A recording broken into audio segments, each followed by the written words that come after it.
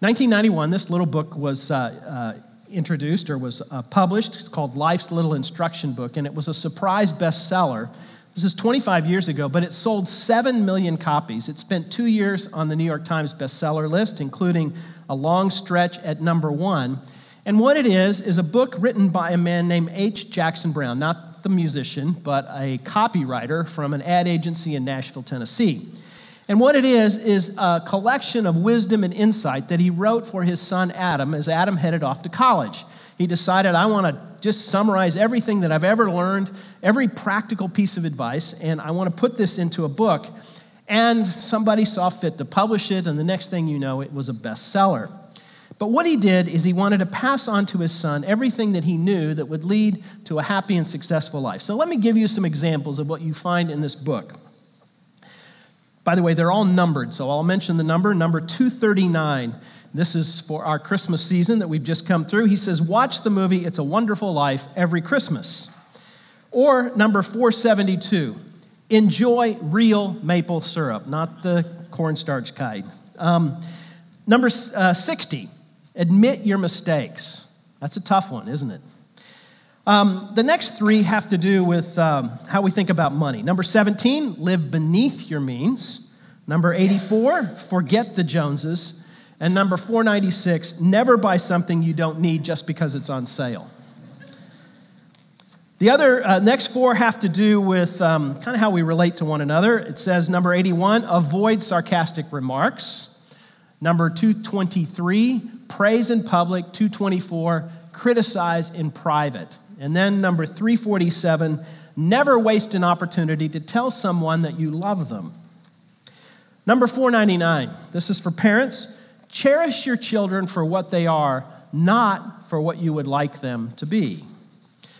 Number 482, get in the habit of putting your billfold and car keys in the same place when you're entering the home. I had a roommate in college who was always leaving his car keys, and I finally just said, just put them in the same place. Wow, he'd never thought of that. 479, respond promptly to RSVP invitations. They're asking you to respond. Number 473, don't be rushed into making an important decision. People will understand if you say, I'd like a little more time to think it over. Can I get back to you tomorrow? Number 444, never underestimate the power of a kind word or deed. Number 438, every person you meet knows something you don't. Learn from them. And then finally, number 43, never give up on anybody. Miracles happen every day. Now, what does the fact that 25 years ago this was a best-selling book tell you? And I think what it tells each one of us is that wisdom is something that we all are desperate for, something we're hungry for, especially wisdom that has stood the test of time. And the Bible contains just such a book. It's found in the Old Testament book of Proverbs, and it's a series of wise sayings collected by Solomon and probably added to later, a collection of wise and often witty sayings that have been treasured by people of faith through the centuries, for about 2,500 years. For a year, during the time that we lived in Switzerland, I read through the book of Proverbs. First time I read through it, I thought I was just going to read it once, and I thought it was so interesting that I decided to read through it again. This time I went through, and by each proverb, I wrote down a topic. Then I ended up doing a cut and paste thing with an online Bible that I had, and I categorized all the proverbs into different categories. It was kind of a year-long little deal. And the reason I did it is because I kept finding things that I thought were so important and on all sorts of subjects ranging from money to etiquette, to marriage, to raising children, observations about the power of words in the world of work, insights into why godliness matters and why crime doesn't pay. All of these things combine together. So I believe, and I don't think this is a stretch to say, that Proverbs has saved me money, made my relationships with others better, and so as we begin a new year, it would be appropriate, I think, to take a look at wisdom that has stood the test of time. Now, some of you may be familiar with the story of Aladdin, and if you have children, perhaps they've seen the film, the animated Disney feature, and I realize it's probably been out for 20 plus years, so some of you younger kids may not have seen it. It was very popular when our girls were young. And there's a sequence toward the beginning of the movie, and it's famous because the voice is Robin Williams, but it has to do with Aladdin, this little street urchin, wandering into an enchanted cave, finding a magic lamp. You may not realize this, but there is a similar story in the Bible. And it's the story not of Aladdin, but of a guy named Solomon, who is asked by God for whatever he wants. And it is God who says that he will grant him the wish. And so if you'd like, you could turn to 1 Kings chapter 3. You can find it on page 372 of 1 Kings chapter 3. I'm also going to read the words. They'll be on the screen, so you'll be able to see. But this is from 1 Kings chapter 3, beginning with verse 5. It says, "The Lord appeared to Solomon during the night in a dream, and God said, 'Ask for whatever you want me to give you.'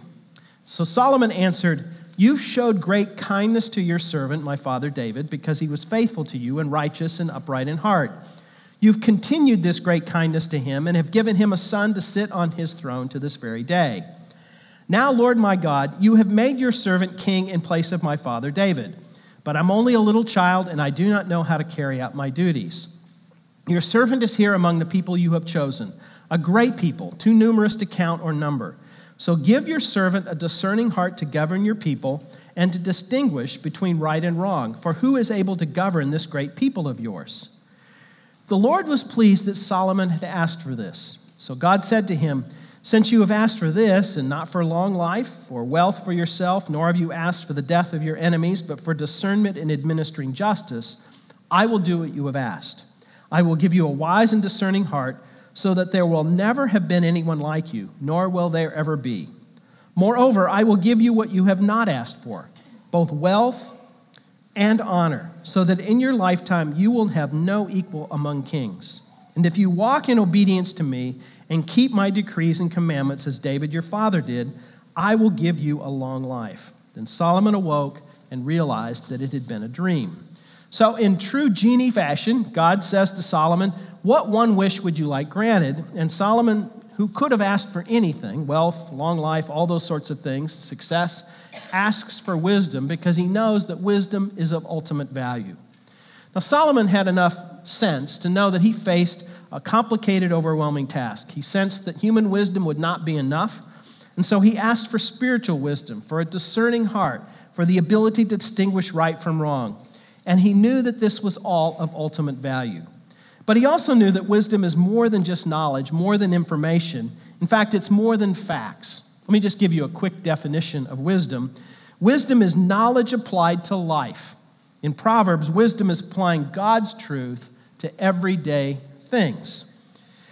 But wisdom also differs from knowledge in that it's not just knowledge of the facts and figures kind. It is also available to all. Available to all because what Proverbs tells us is that wisdom isn't just available to the intelligent. Those are the ones we often think of as being wise. But in Proverbs, we're told that it is available to all. It's available to those who seek, who search for it in the way that we might search for buried treasure. In Proverbs chapter 2, it tells us, actually search for wisdom the way you would for treasure. It's also available to those who listen. In Proverbs 2:2, it says, "Turn your ear to wisdom and apply our hearts to understanding," which says that we don't just listen with our ears, we also listen with our hearts and our heads. Now, that means that the warning here is that wisdom can be refused. It can be denied. Our ability to understand is dependent upon our ability, our willingness to listen. It also needs to come to those who are willing to pay a price. If we're to get wisdom, it tells us even that it may cost us all that we have. But it only comes from God. The source of wisdom is God. In Proverbs 2:6, it says, "For the Lord gives wisdom, and from his mouth come knowledge and understanding." And it's something that ultimately leads to success. Chapter 3, verses 1 and 2, it says, "My son, do not forget my teaching, but keep my commands in your heart, for they will prolong your life many years and bring you prosperity." So that's the basic idea of wisdom, something that's of ultimate value that leads to success that isn't hard to find as long as you know where to look for it. Proverbs is one of the best collections of pragmatic common sense that we have anywhere in literature, let alone in the Bible. In the time that we have left, what I'd like to do is to look at 10 specific proverbs, wisdoms that we find in Solomon's collection of wise sayings, And what we're going to find is that he has a lot of wisdom about relationships and money and planning and character and work and family and many other topics. And I want to start with one that talks about the way that we approach life. It's about integrity. And in Proverbs 10, verse 9, it says, "Whoever walks in integrity walks securely, and whoever takes crooked paths will be found out." Now, in our day, integrity is often reduced to the idea of just telling the truth. But in the Bible, integrity has to do with living a consistent life, making certain that the inside and the outsides of our lives match, that both the public and private parts of our lives are in harmony. When we live lives of integrity, we can live confidently. We're secure because there are no secrets that we are afraid of others finding out, no fear of an IRS audit or the scrutiny of our business. We're secure because we know we have nothing to hide. A second example is in Proverbs 3:27 to 28. It says, "Do not withhold good from those to whom it is due. When it is in your power to act, do not say to your neighbor, 'Come back tomorrow and I'll give it to you,' when you already have it with you." So this is the idea of doing good to all. Yes, they must be deserving. Yes, they need to be needy. But if it is within our power to act, we're to do good and do so without delay. I recently heard about a couple with a pretty big need, a need that was beyond their ability to meet. And friends of theirs decided to rally around them and try to help them out. Even they couldn't meet the entire need, but they've done what they can. And they've made the challenge that this couple faces a lot more manageable because they've just simply said, what can we do to do good to them? A third idea is about being generous. This is in chapter 11, verses 24 to 26. It says, "One person gives freely, yet gains even more. Another withholds unduly, but comes to poverty. A generous person will prosper. Whoever refreshes others will be refreshed." And then this interesting phrase, it says, "People curse the one who hoards grain, but they pray God's blessing on the one who is willing to sell." This particular proverb, actually 3 verses, but one proverb, is an interesting take, a novel take on the idea of generosity. So it tells us that we ought to provide direct aid, provide money or resources or assistance to an individual, but it also says that it extends even to the economic system that we may be involved in. So the author of this proverb is critical of people who have some kind of asset or resource that they could sell, but refuse to in order to drive up their profits even further. An example of that has been the EpiPen controversy of this last year, where a pharmaceutical company had a product that was selling well, had a pretty significant margin, but thought, well, because I'm really the only one in the market, maybe we'll just set the price even higher and try to gain even more profits. The author of Proverbs says, if you have something to sell and can sell it for a profit, don't try to just maximize the profit. Make certain that you benefit others as well. A fourth idea has to do with intentionality. It says in chapter 14, verse 15, "A simple man believes anything, but a prudent man gives thought to his steps." And this is the idea of being thoughtful, living an intentional life, planning wisely for our futures. A number of years ago, when my children were young, I had lunch with a friend of mine who's a little bit older, and his kids were probably 7, 8 years older than ours. And he said that they had gotten to the point, his daughter was, I think, at that time, a 9th grader, where they realized that they had taken none of the family vacations that they had planned. They had none of the experiences that they had hoped to have with their kids. And he said, we just have 3 years to get this done. Now, they were a little wealthier than we are, and so they decided that they would do 2 vacations a year. I think one spring, one summer, and they decided on a plan. And that included going to Disney World, going to Colorado. I think they even took a trip to London. And they did those vacations intentionally to have those experiences together as a family. Our kids were quite a bit younger. We didn't have quite the resources, so we hatched a plan not to do 2 vacations a year or even one, but to do one every other year. And in the time that our kids were still at home, we were able to go to Colorado, to Washington, D.C., to New York and Boston, and we did those things intentionally. And vacations are great things, but I think this idea of being intentional extends way beyond just a vacation. It extends to how we pursue God, to set aside time to read the Bible and pray, something we've already challenged you to do today, to find a place to serve in your church and in your community, to get connected with other Christians so you can grow. That's why Amy talked today about growth groups. Whatever the area of life, we need to be intentional about it, or it will likely not happen. A fifth idea is to de-escalate conflict. Let me read 2 proverbs here. First, from 19:11, it says, "A man's wisdom gives him patience. It is to his glory to overlook an offense." Or in chapter 15, verse 1, "A gentle answer turns away wrath, but a harsh word stirs up anger." What it's saying here is that our character is revealed in the way that we handle conflict. Do we escalate it, returning anger for anger, or do we de-escalate conflict, diffusing an unnecessary argument? A few of you may know that this last year, most weeks, we've had a group of Minneapolis Police Department officers in our building going through critical incident training. So we've had anywhere from 25 to 30 officers a week being trained. I've learned just a little bit about what they are trained in, and a lot of it has to do with de-escalating conflict in order to be able to handle things peacefully. And it reminded me of something that our oldest daughter had from one of her teachers when she was in elementary school. And the teacher had a phrase, "Peace begins with me." And what she taught them was how they could deal with conflict. And the suggestions were things like talk it out, walk away, apologize, forgive, make a deal, ignore, or even ask someone to stop rather than just responding with anger. Peace begin with me is really in the spirit of these proverbs, to de-escalate rather than to escalate conflict. Number 6 has to do with how you deal with fools. Let me read these 2, and you're going to be confused when I read them, but it says, "Do not answer a fool according to his folly, or you yourself will be just like him." And then it says, "Answer a fool according to his folly, or he'll be wise in his own eyes." So which is it? Do we answer or do we not answer? The psychologist Henry Cloud talks about these proverbs and explains that he says you can't deal with every single person in the same way.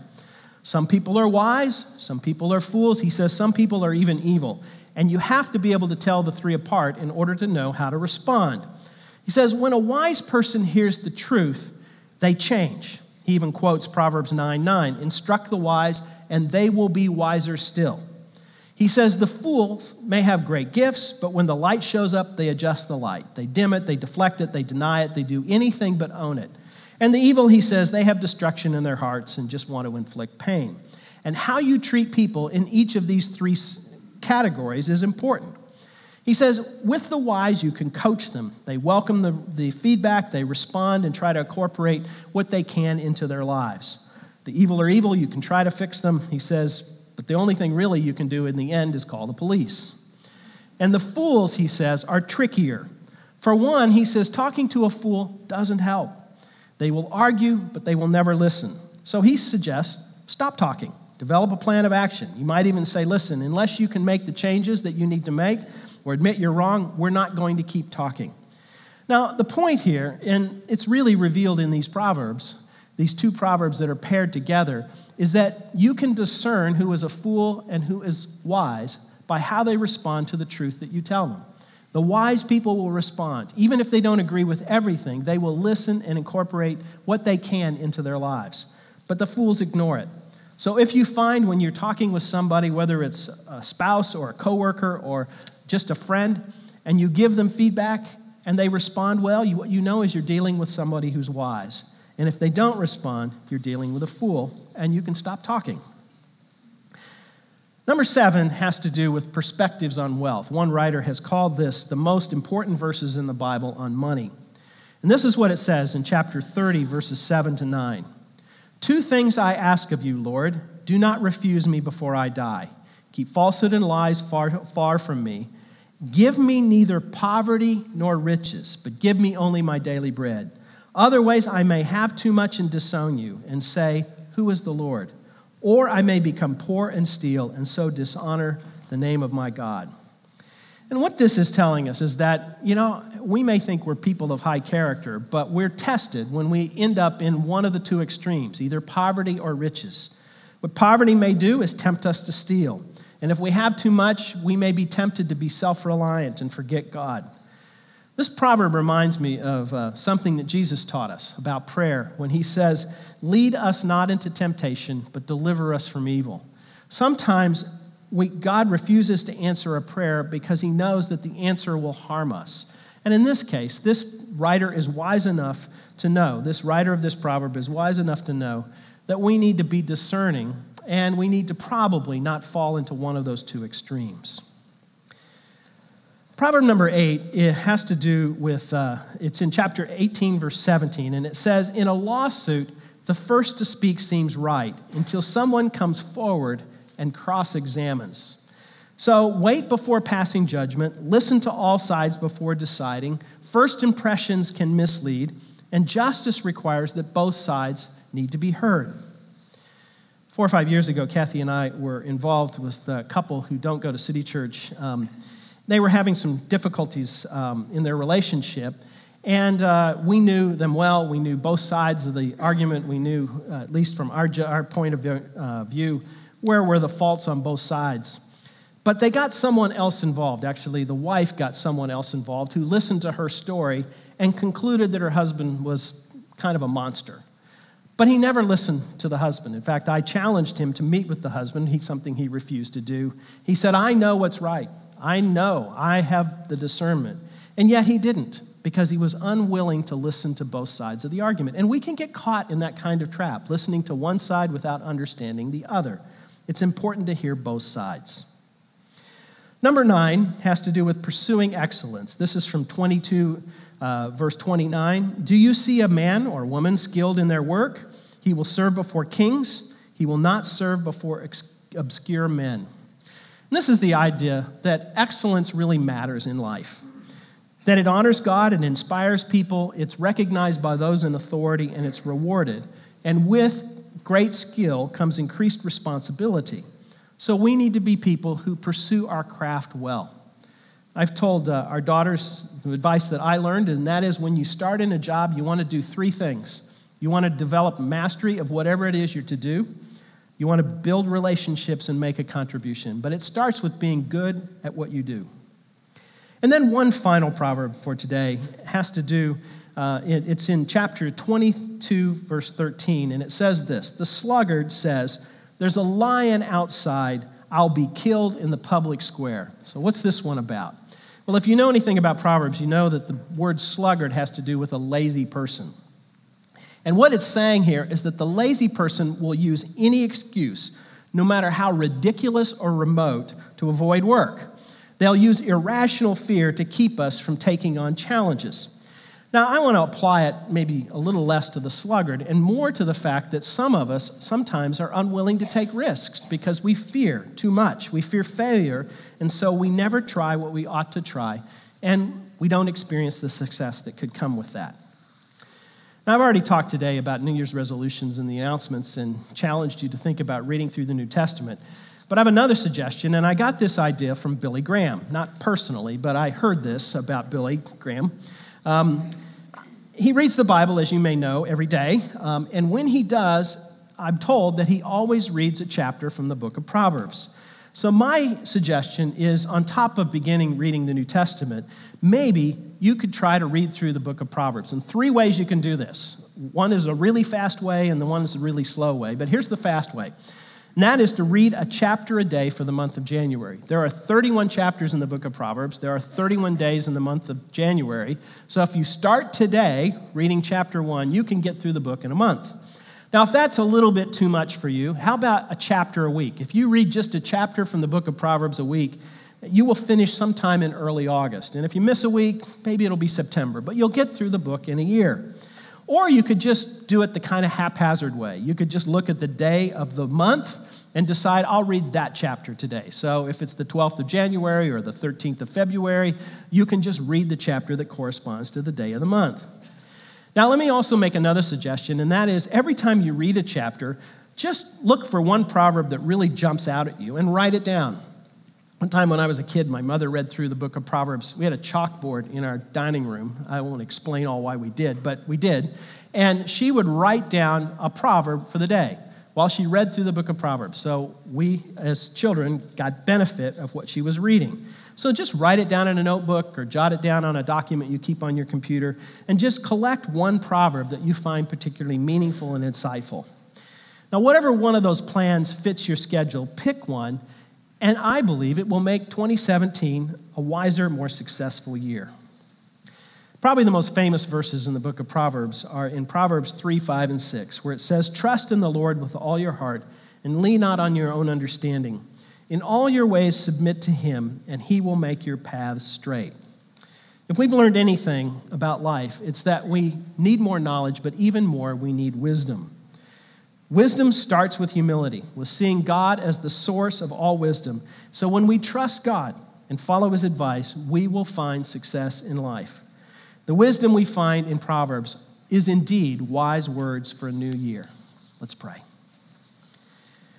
Father, with the new year ahead of us, we commit to live wisely. May we value wisdom. May we search for it, listening carefully for the wisdom that comes ultimately from you. And we pray that we would experience success, not necessarily success as the world defines, but success as it comes to us as we seek to accomplish your purposes in and through our lives. We pray this in Jesus' name, amen.